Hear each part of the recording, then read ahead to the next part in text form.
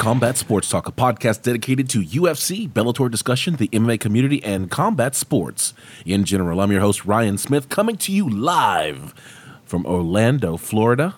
And joining me this week is the man who loved the kids, KC Onyebuchi. I just realized why we threw that in there, and I despised you. And the Star Wars connoisseur and the man we are thankful for being off camera this week, John Keys. You know what? I'm not even going to be mad at you for that because being sick sucks. And if my voice goes out on me or if I get all high pitchy, I do apologize to everybody out there. But, you know, I've been fighting the strep, so I'm not at my 100% best, but I will do my best this week. No, that was just a veiled calling you ugly statement. Yeah, you know, and I'm not the prettiest dude. Let's put it out there. You know, my girlfriend barely, you know, tolerates me. The kids laugh at me when I'm eating cereal and stuff. You know, that's what it is. All right. Hey, the UFC rolled into London for UFC Fight Night in Masvidal versus Till, but the fans were barely breathing in the O2 Arena as they gasped at the shocking outcome of the main event. British striking was put to the test this week, but American emerged as the king of the UK. So let's get into the official decision and look at the events in the ring so we can talk about what happened outside of the ring. This is the official decision.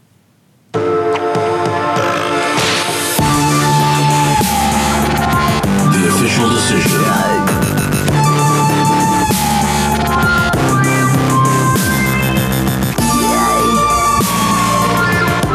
This is the official decision. This is where we look at the fights that happened on Saturday night. But before we do that, guys, I'm surprised that y'all didn't stop me and just be like, Ryan, how come you're not even speaking proper English? Like, it's... how many words did I mispronounce in that intro?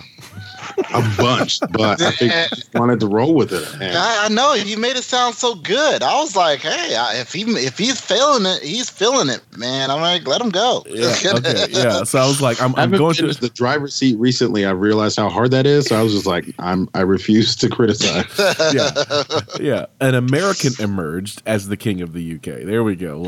I can't let it not be said properly.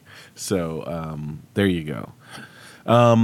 So there were 4 fights that we're going to talk about on the card. Nathaniel Wood defeated Jose Quinones. Last week I said Quinones, and no one corrected me on that either. So Jose Quinones.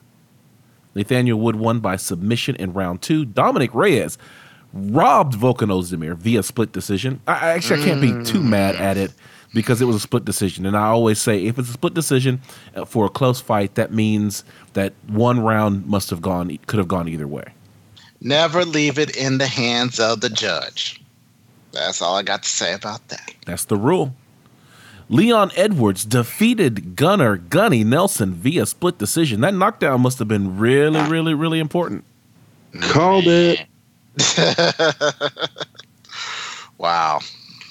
The Nostradamus of the MMA world has yet again struck. Yeah, and it's true. I mean, we both had Leon Edwards in that fight. It was a closer fight than I thought it was going to be, though. I thought Leon Edwards was gonna be in control really the whole time, but Gunnar was game. So yep. It was a close fight, split decision. I'll take it. And in the main event, Jorge Masvidal defeated Darren Till via knockout in round 2. You know, there's a lot of hype around Darren Till. Like, everyone thought that Darren Till was going to be the next great challenger for the title. They gave him a fight because a championship fight versus then champion Tyron Woodley, but Darren Till got finished in the first round. And this was supposed to be his return, and Jorge Masvidal put him out with just this brutal knockout. Yeah, that was lovely. That's the way you derail a hype train. Man, I don't know which hit did it. It was the hit that when he went down or when he bounced his head. And I mean, he bounced it like they were about to dunk it. Okay, dunk his head into a goal, man. I was like, oh my God. And he was just done. I mean, he is going to be the next generation. He's going to be a champion.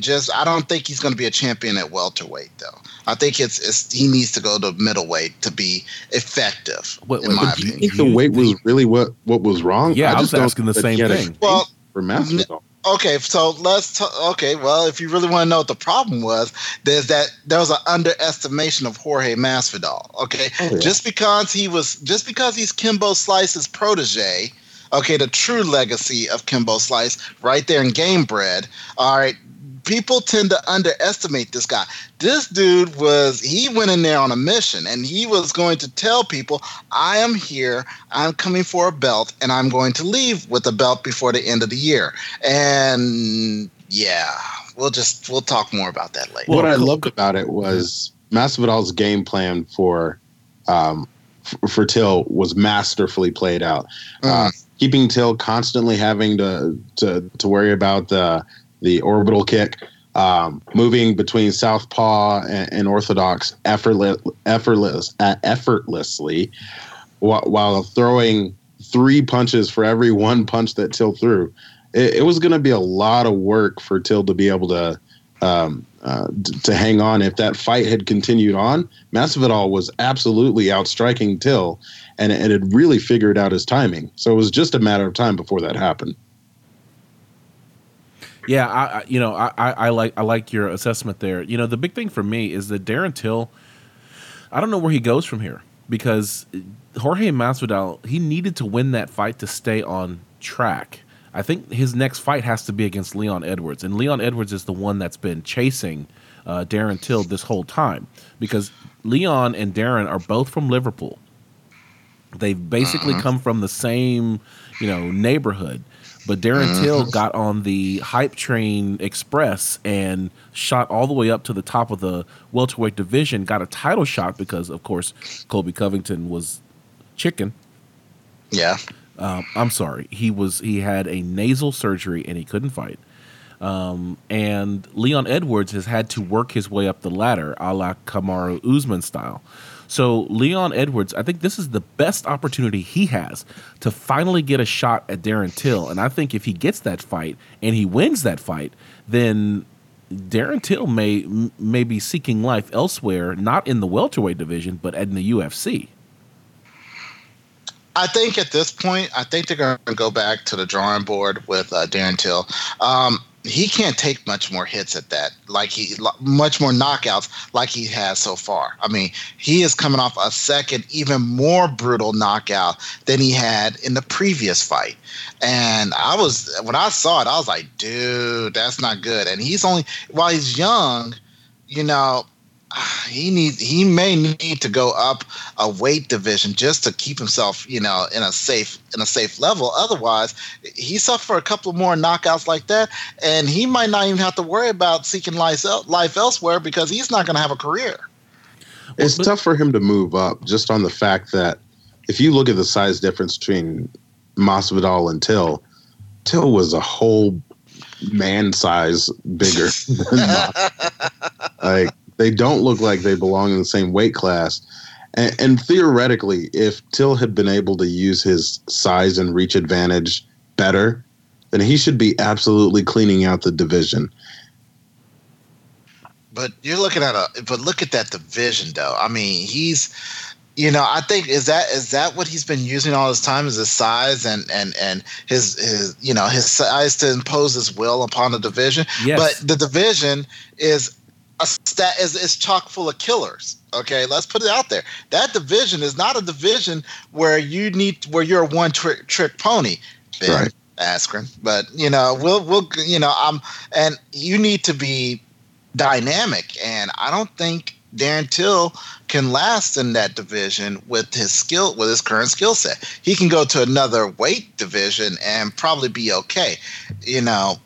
Here in the welterweight, no, I think he needs to go.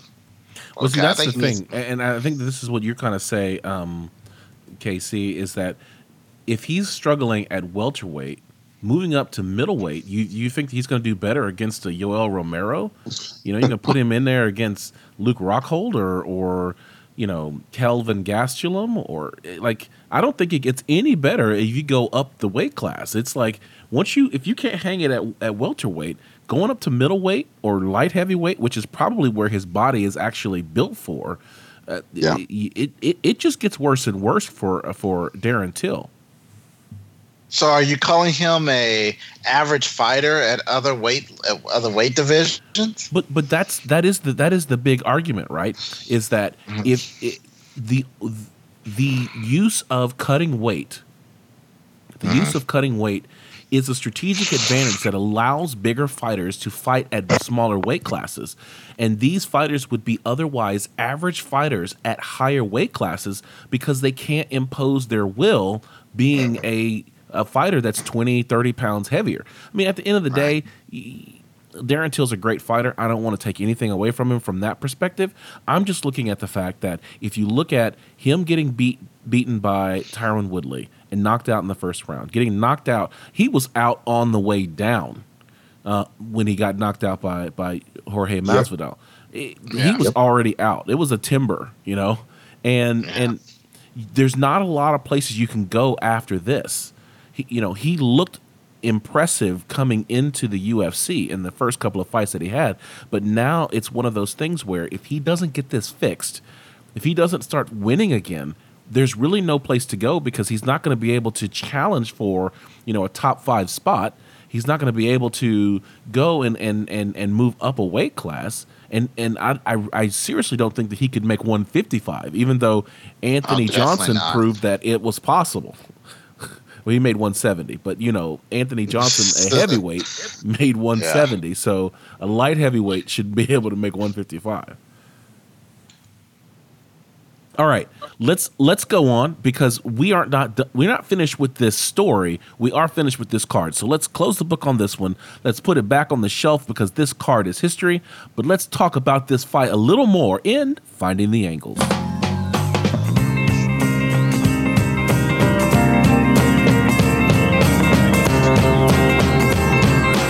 Finding the Angles. Finding the Angles. This is where we look at the fights and things that are making headlines in the wake of UFC from London. There's a lot of things that people are talking about, but the number one thing people are talking about this week is Jorge Masvidal versus Leon Edwards backstage. Both of these fighters coming off of great wins at UFC in London on Saturday night. They see each other backstage, a little jawing takes place, and next thing you know, people are throwing punches, people are getting cut up. It's pandemonium. It was so good, man. Okay. It was beautiful how it played out because there's a backstory behind that where Jorge's sitting there, he's talking, he's being cool about things, and then Leon comes up and saying, maybe I'll see you, maybe I'll see you in July, maybe I won't see you, maybe I won't even fight you because you're expletive, and that's when Masvidal's like, oh, hey, wait a minute, man, you gonna talk all that? Why don't you come on over here and say it to my face? And he walked over there, and it was a split second, but you see Leon throw his hands up. And like Masvidal has explained, where I come from, when you throw your hands up, you catching it. And he gave him a 3-piece and a soda, and then glide out.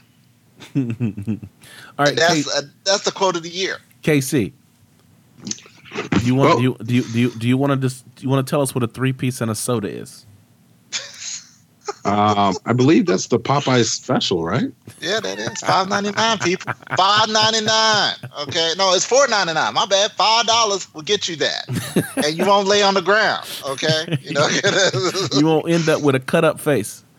Yes, and you know what the crazy part is about this whole story is that his team tried to sit there and try and call him a chump and say that was assault and everything like that when Leon was the one that was talking all the smack. Right. So but we've already decided that talking smack doesn't necessarily lead to a fight, right, Ryan? It doesn't, and it would not have.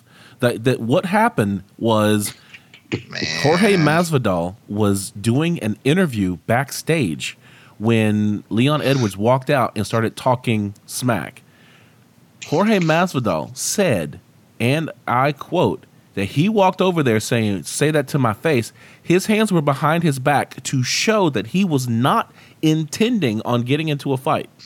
That's true. False, but come on. No, he did walk That's over what there. he said. He but that walked doesn't over make it there. true. His hands were behind his back, and you can see it in the video. His hands were behind his back, and He didn't have intent to fight. Come on. Well, for legal reasons, it shows what he did. Okay, for legal reasons. There is the narrative video is evidence. matched. The video evidence shows that he Jorge threw the first Masvidal punch. walked over there and had his hands behind his back, which he says, and this is where he comes from, and where he comes from, that was the sign that I'm not trying to fight you, but I am coming over there to check you for what you're saying.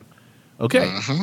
So at the point when Leon Edwards made an aggressive move towards him with his hands up, as John has said, that is when Jorge Masvidal gave him a 3-piece and a soda. 3-piece and a soda, of course. The 3-piece refers to a 3-punch combo. Typically, it's a jab, cross, hook. The soda, that's just a little bit of sweetness on the side. And it really, and hats off to Jorge. He did slide right out of it. Okay, he boom boom boom and was out. I was like, wow, that was some fast. Yeah, but he didn't really connect anything. He did. Vicious. He connected enough to cut his face. He cut Leon Edwards. Yeah. Leon and then Edwards his corner screaming, "Oh, you little expletive, for being a douche." And they're talking smack, but I'm sorry. If you talk it, you best back it up. I'm sorry. But that's the problem, though. It's on one hand, like we're almost like proud of Masvidal for going over there and holding his own and being ready to fight. But the reality is, if Masvidal had just stayed in his interview, just focused on what he should have been focused on, we don't have this situation. Is Leon wrong? Yeah, he talked smack. But according to Ryan, that's part of the gamemanship. It is part of the gamemanship. Yeah, it is. So both fighters should do a better job. Like your job is to fight in the octagon, not in the street. Sure. Okay, so let's under normal circumstances in a benevolent world where Orange Vanilla and Orange Vanilla Coke Zero will not kill you because it tastes so good. Okay, that is correct. That is correct. You are absolutely right. I have no idea what this analogy is. But I was gonna roll with it. I was like, I don't know, fam. Maybe there's a news story I missed. You have my attention though. Like, okay, let's hear how you're gonna pull this together. Orange Vanilla Coke tastes delicious. All right, but you can still clean your toilet with it. It'll kill you. Anyway, with that said, we are in the era. I can't let this pass. What? Orange Vanilla Coke does taste delicious, dude. It tastes delicious, but it's an acid. Any acid will clean your toilet. Lemon juice will clean your toilet. It's all acids. Wine is an acid. One can of Coke will clean your toilet. Any acid will clean your toilet. You can clean your toilet with wine. It will. It's an acid. How much wine do you use? We'll talk about this after the show. Let me get back to my point. I can't let this go because it's like I hear so many people because they watch one video of someone cleaning a toilet with Coke and they're like, "Oh, Coke is terrible." And it's like, no, it's an acid. That's why so many cleaners have things like lemon and orange in there because those are all acids that clean. But how much of a lemon will it take to clean your toilet? How much of an orange will it take to clean your toilet? If you had the same amount of lemon juice or orange juice or wine as they use in a Coke, so 12 ounces of lemon, I'm pretty sure I can clean a toilet with it. All right, and we digress. People, we have got that. We have got. That's what I wanted him to say. People, we need to put this to the test. But that's another episode. Okay. I want you to video this and put it on Instagram so that you have two things on Instagram. I have plenty of things. Pinterest, but all right. All right. Enough of your venom over there, sir. What I'm trying to say is that the way that the UFC is currently running right now, that the squeaky wheel gets the grease. In other words, the more controversy you create, the more spotlight is shown on you. So yeah, what better controversy than to have a backstage fight? Okay, that was it. Was it real? It could have been real. Okay, the emotions was definitely there. All right, but I guarantee we're gonna see that fight, that Jorge Masvidal Leon Edwards fight. I will predict by International Fight Week we will see that fight. International Fight Week is the first week in July, so we have you on record as making that prediction. Yes, and trust me, this is just began. All right, you will see. It will be constant. Okay, that whole Ben Askren showing up in London, that got thrown to the wayside and into the trash can compared to this right now. Yeah, well, that is true. And Casey, I'll let you have the last word on this. Ben Askren was looking to fight the winner of Darren Till versus Jorge Masvidal. Do you think that Jorge Masvidal is going to fight Ben Askren, or do you think he's going to go after Leon Edwards because of this beef? I don't know that either one of those fights really makes sense for Masvidal. I think he's really earned a title shot, so I wouldn't take either one of those fights. All right. That's good. You know, we're talking about people giving out 3 pieces and a soda. Well, on Saturday night in Dallas, Texas, Errol Spence Jr. handed out 115 3 pieces and a soda to Mikey Garcia. He dominated him to retain his IBF welterweight championship. Errol Spence Jr. landed 345 strikes to Garcia's 75. This was one of the most one-sided 12-round fights I've seen in recent history. This was just a clinic. I don't even know why. Like, you start asking, like, how did this guy get to be a title contender? Because he got into the ring and he realized who he was dealing with. Okay, that's what happened. Once again, another classic example of somebody being broken in the ring. When they got in the ring, listen to their hype guys, and then when they're in that square circle, and then they take that first couple of punches, they're like, oh, wait a minute, this guy really does hit like this. Oh my God, I'm in trouble. And slowly but surely, he gets broken. Yeah, this is one of those things, and Casey, I think it was you that was talking about it last week, is you go from I'm going to win this fight to I just want to make it to the last round. Oh, yeah. You know, and that's kind of what it was. I mean, Errol Spence threw over 1,000 punches, landing 345. When they talked about power punches, he was like 50%. And it's like, this was just like, dude, why are you here? Like, someone should have thrown in the towel. Like, listen, we don't want to see any more of this. But it doesn't happen nearly enough where your corner's just like, look, we're gonna be honest with you. Our game plan's not gonna work with this dude. You're done. There's not. You're saying there's not enough throwing in the towel? Yeah, I think that should happen more often because we get stuck with boring fights where the guy clearly has no shot at winning unless his opponent throws out his shoulder from hitting him too much. So that turns into a pride issue then for the fighter. Okay, that's the problem there. That's a fighter's pride that you're throwing. I give up. Okay, I don't think any fighter wants to say that. Okay, no matter how dominated he's getting. And don't get me wrong, I'm all about protecting the fighter, but at the same time, you gotta let that fighter fight. It's up to the ref to call it quits, not the fighter nor his corner. Okay, the ref's job is to do that. Yeah, well, the only thing I was going to say was, KC, they threw the towel in for you for your first fight, and you were pissed. So that's how you play me? No. I'm he's just doing saying, both of us like this tonight. No, I'm just saying you were upset. We talked about this on the show that you were like, they should not have thrown the towel in for me. I was tired, but I wasn't taking any damage. I could have worked my way out of this. That's the difference between that fight that I had and these pro guys is that they've worked with them. That was my first time with the corner, so They have no idea what my stamina was like and how I was able to still slip, even though like my hands aren't up. Like I can still slip without my hands up, and I was taking no damage. Whereas most of the fights we see, it's just the fighter's getting absolutely pummeled. His people have known him. It's not like they're expecting some miracle to happen.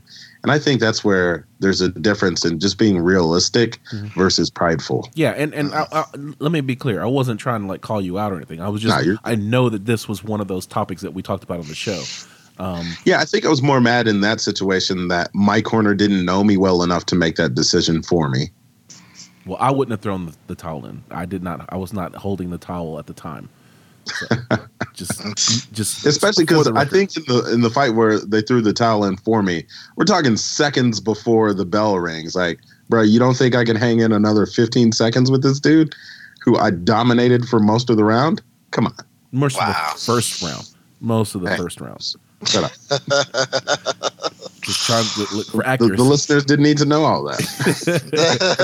Hey, let's go on to this one. I added this one while y'all were talking about the about Jorge Masvidal, but you sent this to me on Twitter. And John, if you need to click it to see it, I think it's relevant.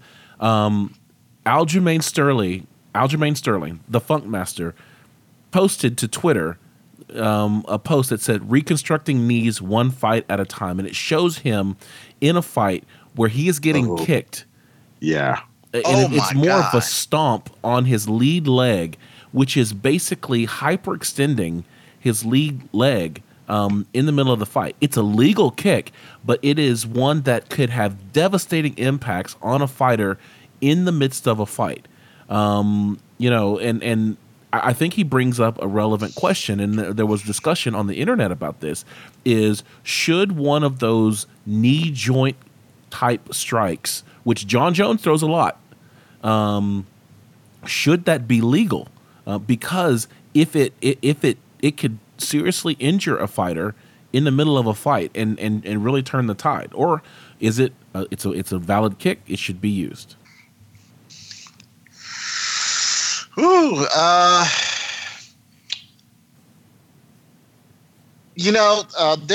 are a few strikes that are banned in MMA. The 12-6, 12-6 strikes to the back of the 12-6 elbow. Excuse me. That really, from what I've heard, I've never been hit by 12-6. That are not as strong as, let's say, a forearm or elbow. Elbow to the side of your head. A kick like this, and I've seen John Jones use it more than anybody else. I think he was the one that actually, I won't say he wasn't the originator, but he was definitely an innovator of it. Okay, he brought it to the forefront, and it's not a pretty kick. It looks dangerous. It looks like you can end the fight if kicked properly, just like what I'm seeing right here. Should it be banned? Yes. I would say yes, because that's a bad angle, okay, that I'm looking at here, and it's just like, but I don't know. I say yes on the short answer. Yes. Okay. KC, what are your thoughts on it? Well, I'm split on it because of the arguments I've seen from the fighters, which to me matters a lot more than an armchair quarterback like myself, is that the picture shown that I'm sure we'll have on the website and on Instagram and Twitter, in that particular picture, it's actually easier to defend if the fighter wasn't like in that angle. It was just the fighter is at an unorthodox angle when he's getting this orbital kick. So, of course, the knee's going to hyperextend versus if he had squared up more with his opponent when that kick came in, it would have just pushed his leg backward, and you can defend that a little bit better. It's not easy to defend that kick, but it is possible to defend that kick. So there's that. And then if you look at some of the other strikes that are legal that are as damaging, it's hard to say that, this is more dangerous, so you can't do it. But then the point that I found to be most cogent is the notion that it should be illegal because it's the difference between injury and hurt. When that orbital kick lands, you get injured versus any other kick where you get hurt and you can recover. Like, this is a knee surgery kind of kick, and that doesn't seem sportsmanlike to me. That's very interesting. I wanted to make a couple of comments just about the discussion around the 12-6 elbows. So for those of you who are out there listening to the show and you're not familiar with that term, the 12-6 elbow is, if you think about a clock, you're bringing your elbow up at the 12 o'clock and then bringing it down on your opponent at the 6 o'clock. And the whole reason why this strike is illegal and not used is not because it is damaging. It is not because it is injurious, where it could injure your opponent. It is because in the early days of the UFC, legislators who were looking to sanction UFC fights or not saw a martial artist breaking bricks on television with his elbow, and he was bringing it from 12 to 6 to break the bricks.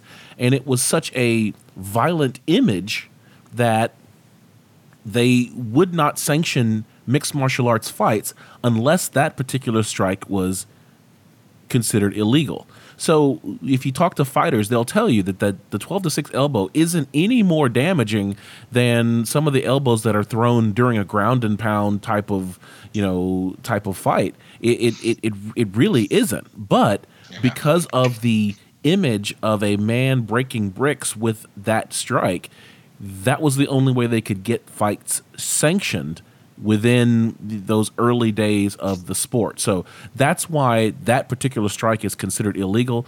I think it's very different than the orbital kick which I didn't know that that's what it was called.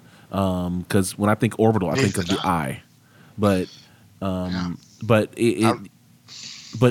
orbital kick, if you look at it, and all you got to do is search Aljamain, which is Aljamain, Sterling, reconstructing knees one fight at a time. We'll try to put it on the page so you don't have to do that. But it is a pretty brutal image, and we need to we could consider whether or not we should stop doing that. Let's go on. Tony Ferguson wife files for a restraining order.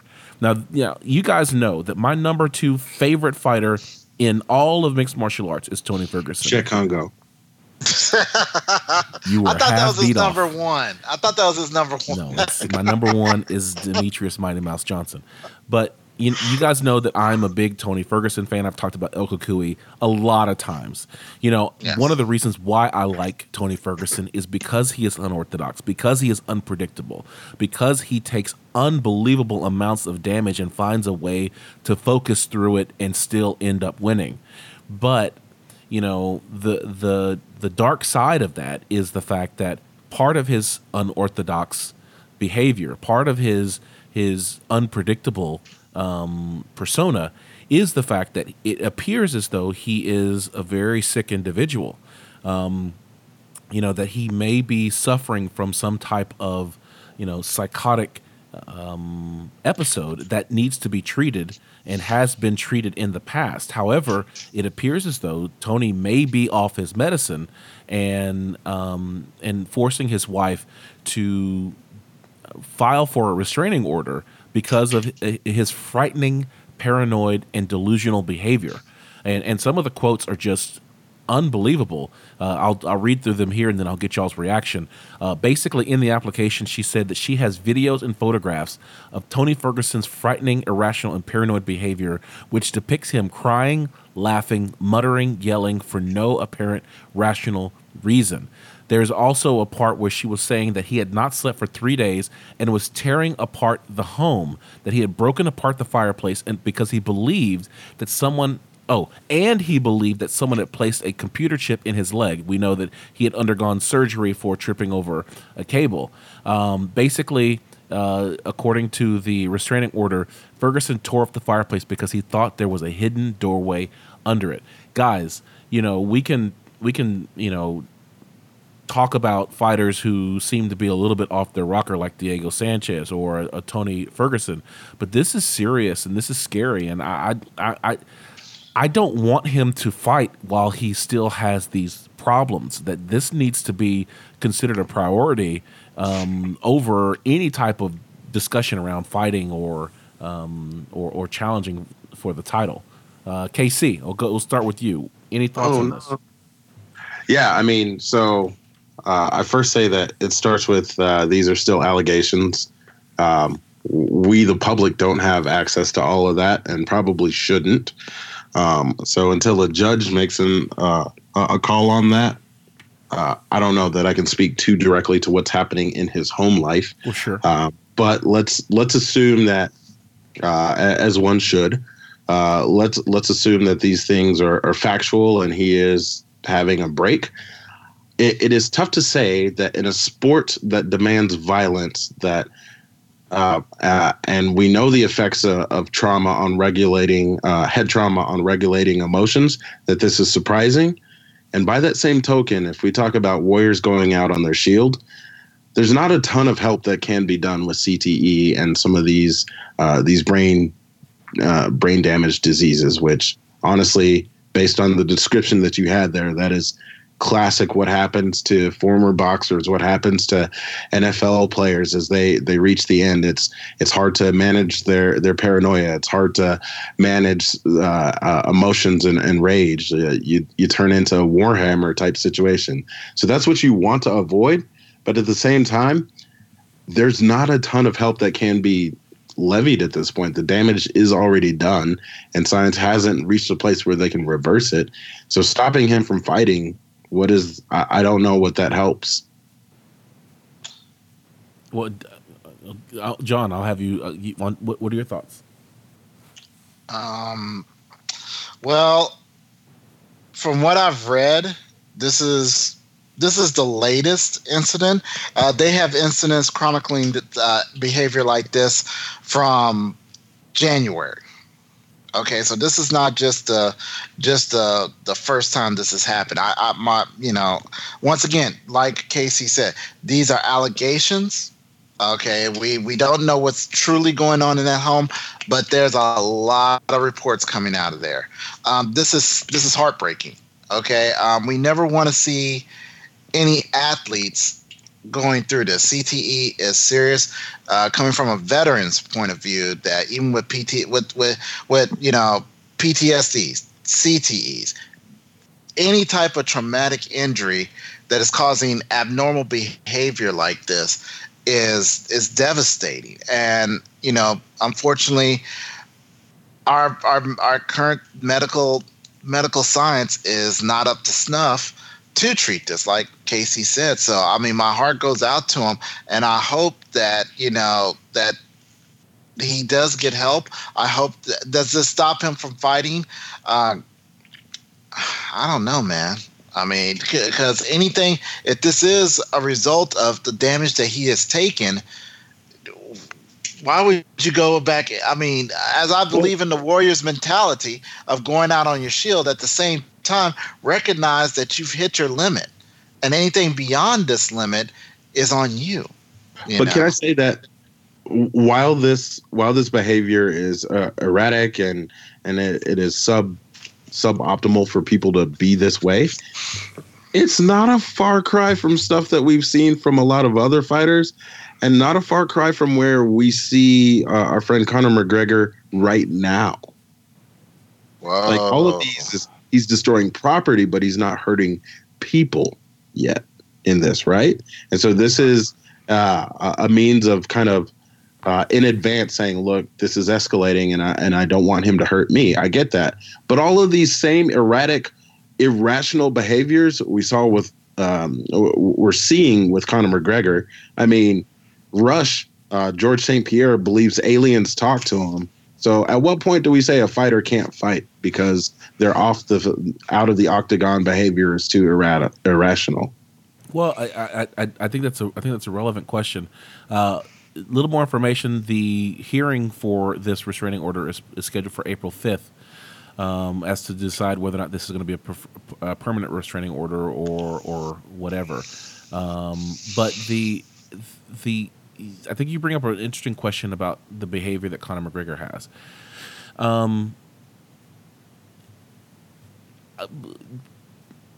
I think it comes down to, if people feel like they're in danger around you when there is not a catalyst, a natural, understandable, logical catalyst, then that's when perhaps we need to consider whether or not taking additional damage is a good idea. We're not getting, while we're getting, Conor McGregor behaving in a manic fashion with fans and things like that. What we're not hearing is that his wife is afraid to be with him, that she's afraid for her safety and the safety of their young children. this is what Tony Ferguson's wife was filing a restraining order for. Now, she issued a statement after the filing of the restraining order, and it really seems as though this is her attempt to influence Tony to get back on his meds or to go and see some type of help for that behavior, unless that she is trying to leave him or some other thing. But what is clear is that she has issued that because there is there appears allegedly, and I think that it's great that you guys are reminding me to also not speak as though this is all fact and certain, but there appears to be, based upon what we are seeing about what is written in the restraining order, consistent behavior that brings into question Tony's safety, his wife's safety, and their child's safety. And if that is the case, that is starkly different than Connor's behavior. And in that case, Tony, I would say that if it is all true and it is all valid, then Tony should not fight until there is something that can be done to resolve or otherwise mitigate the problem that he's experiencing.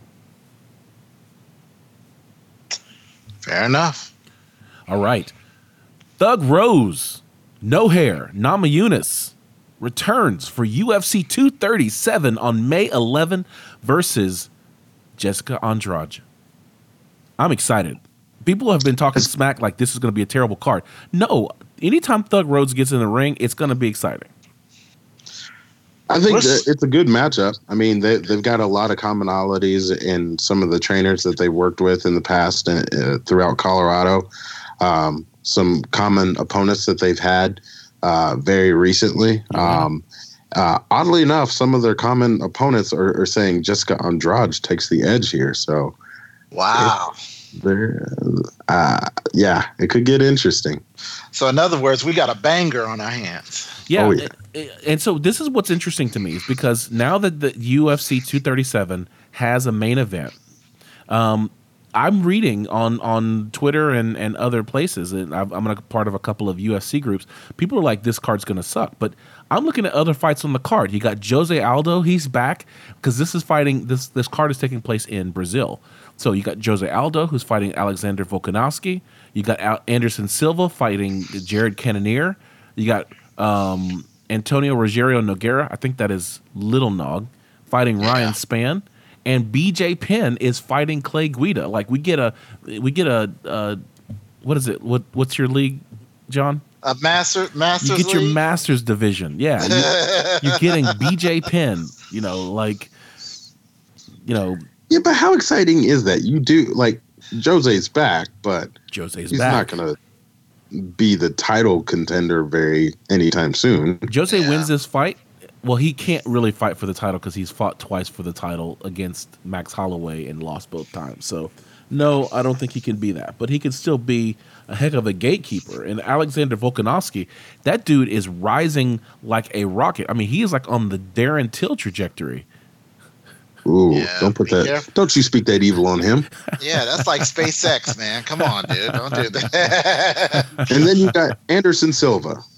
That dude is always fun to watch, but he's only getting worse at this notion of Anderson, man. You got to figure out an offense. Like we get you're a defensive master, but he's got no offense. So it's like it's kind of boring to watch his amazing displays of defense because it's become too commonplace. Like Anderson, you can dodge, you can take a punch, great, but you've got no offense whatsoever. It's hard to watch those fights now. No. And Okay. I think it. Sorry to cut you off there, Ryan, but I think what's happened is that everybody's figured out Anderson Silva's riddle, and that's why it's become boring. Okay, because once you figure out the riddle, everybody knows how to beat him now, and that's what we're seeing. That people are learning new ways to counter the counterpuncher, the ultimate counterpuncher. First of all, I just want to say this could be Anderson Silva's last fight, and that's why this is special. Mm-hmm. This is in Anderson Silva's hometown. Yes. So this is a special card because of that. He's fighting Jared Cannonier. Jared Cannonier we didn't think he was going to do much in his last fight, and ended up winning his fight in dramatic fashion. I think this is a dangerous fight for Anderson Silva, and the fact is you can know how to beat Anderson Silva. I mean, you and I and KC know how to beat Anderson Silva, but I actually don't. Do it in the ring. Do it in front of Anderson Silva. Once again, you're beaten before you got in the ring. Your will has been broken because you're fighting the Spider. Okay, and it doesn't matter. It's the Spider in his last fight, or the Spider in his heyday, or the Spider in his beginning fight. If you know what the Spider can do, of course, by the time you get to the ring, you're like, I can't fight this dude. He's about to come out to Michael Jackson's "Beat It," and I'm done. Okay, I hope not. He's coming out with the Michael Jackson "Beat It" jacket. I think I have 2 notes on this. Like, what kept Anderson's fight against the younger version of Anderson in Stylebender interesting is that Stylebender did have that immense amount of respect. I think if Cannonier comes in here with less respect and is willing to go for broke, you get a much more exciting fight because it could go either way. I mean, the counterpunching of Silva can never be underestimated, but he clearly has, Silva clearly has some holes.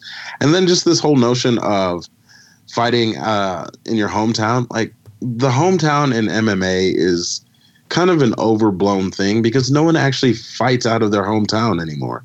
Like no one's from where they fight. Silva lives in LA. Well, I get you, but there is something to be said about he's from Curitiba, Brazil. That is his hometown. It's where he grew up. That's where he still has family there. There's a legacy that spans such a long and great career that if indeed this is his last fight, what a way to end it. What a way to come back home and go back to where you started, your roots, and fight against a guy who is a beast. So I don't know. I get what you're saying is that Anderson, he's long since left Curitiba, but we all have our hometowns. We all have where our family's from, and to go back there and at the end of your career and have that one pay-per-view that you have been lobbying for, honestly, for most of your career, you finally get it. I think that there's a lot of expectation, and that could add to the question of whether or not Anderson Silva is going to be able to perform at a high level. Let's go on though. UFC pay-per-view will exclusively be on ESPN Plus starting on UFC 236 on April 13th.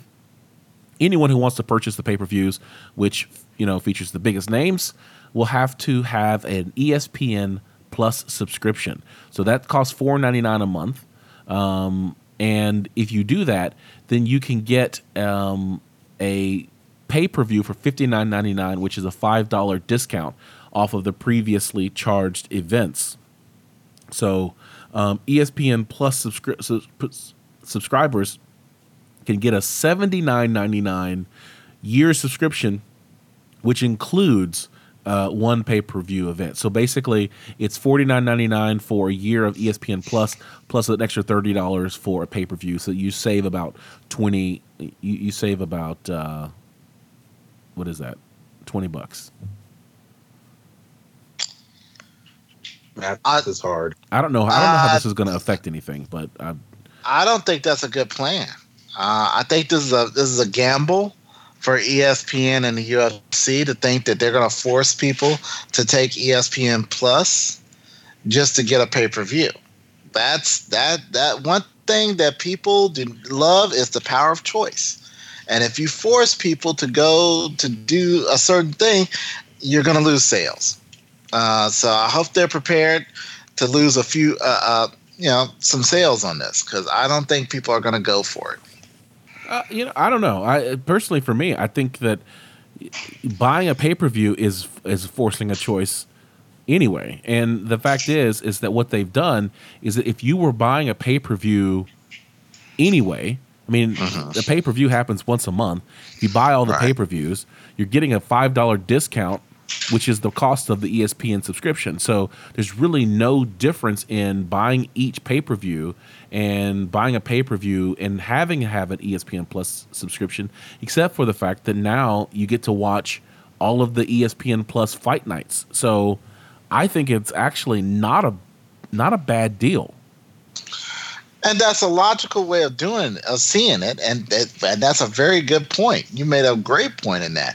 However, people will see that as you are corralling my choice. I have to take this channel before I just get a pay-per-view. Why can't I just pay for the pay-per-view and be done with it? I don't want an extra channel. That is what the argument is going to be. And I hate to be a Debbie Downer about it because, if you think about what you get with ESPN Plus, you're right. It's not a bad deal. It's actually pretty nice. Okay. But there will be those people that will complain. Because hold on, just one more thing. The UFC Fight Pass, weren't we able to see pay-per-views through the Fight Pass?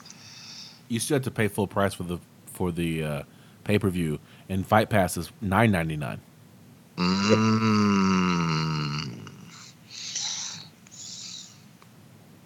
Yep. Okay, I'm done. It's been a much better deal overall. Is that it? I don't know if you got any other thing to say. I don't know. Math. All right. And with that, let's go on to the fights that are happening this week with the fight card.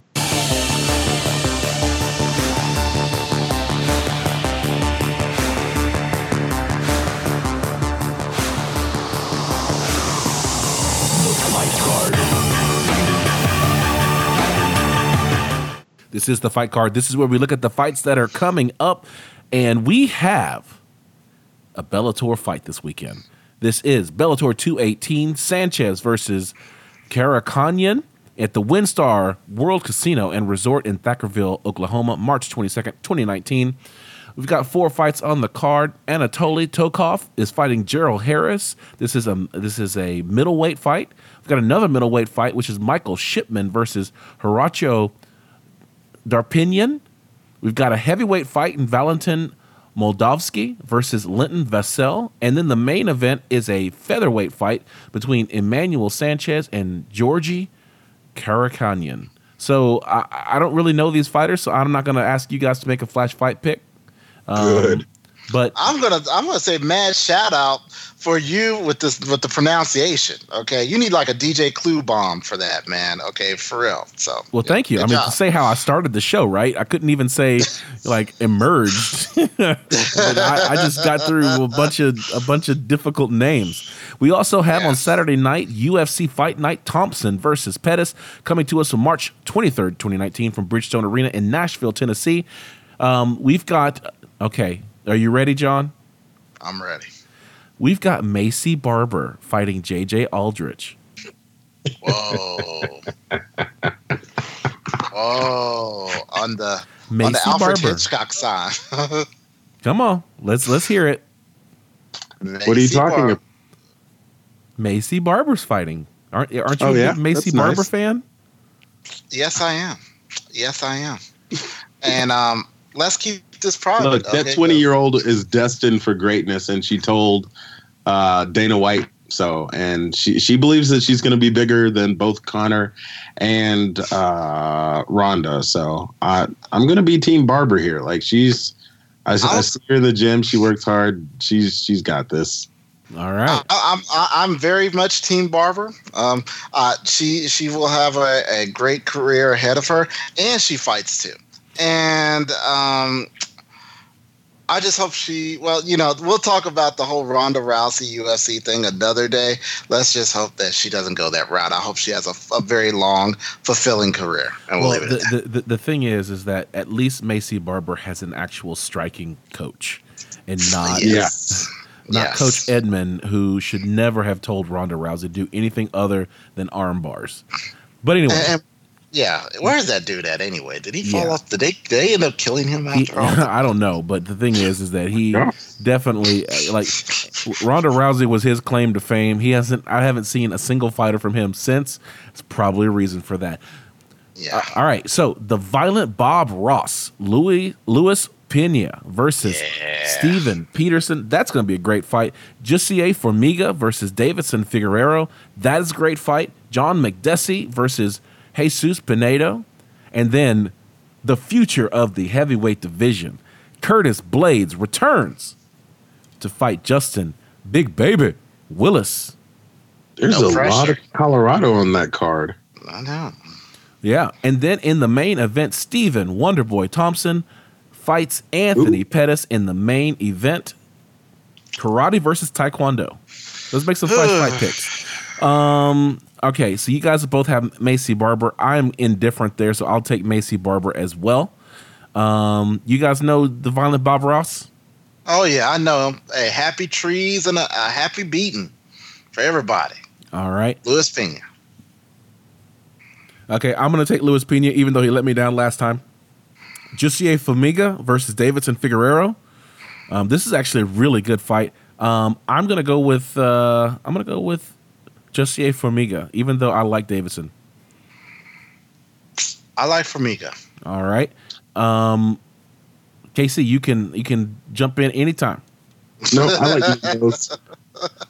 All right, John McDessie versus Jesus Pinedo. I don't really know Jesus, but I know John McDessie. That guy brings the fight every time. I'm going to go with him. I'm indifferent on either one. I don't know either one, unfortunately. All right. I got Curtis Blades versus Big Baby Justin Willis.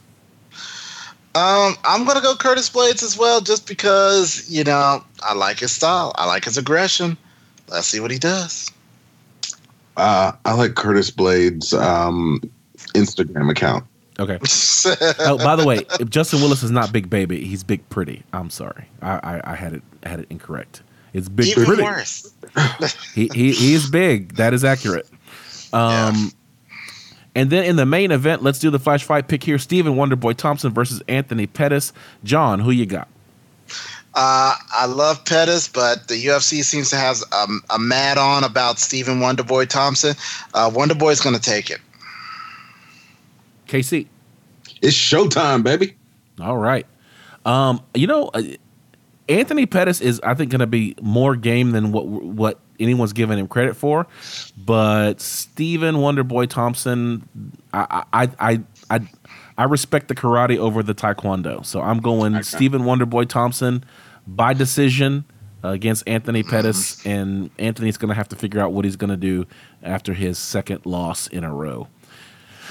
Anything else? He's going to go down to Strawberry Park in Steamboat Springs and enjoy some good time outdoors. Okay. That's awfully specific. That's where he goes after fights. It's nuts. That place is gorgeous. You should go there, by the way. All right. Well, we will try to do that. Follow us on social media. On Instagram, I am at Combat Sports Talk. I am at CST_KC. That's the Twitter. And I'm talking Instagram. I am not doing well. I am sorry. Just go on without me.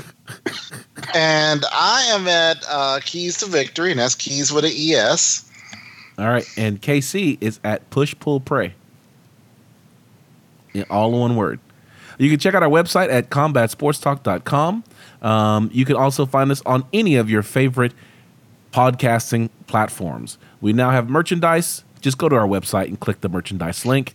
And we uploaded the live event from UFC 235 with featuring the double champ George G Money Stallworth.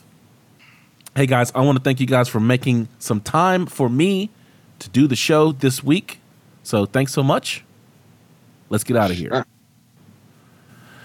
Our theme music is composed by Scott McCurry at scottdeancountry.com. KC Onyebuchi produced our lead in. I want to thank you for joining us for another edition of Combat Sports Talk. For KC Onyebuchi and John Hughes, I'm Ryan Smith, reminding you, keep your hands up, chin up, and hold on.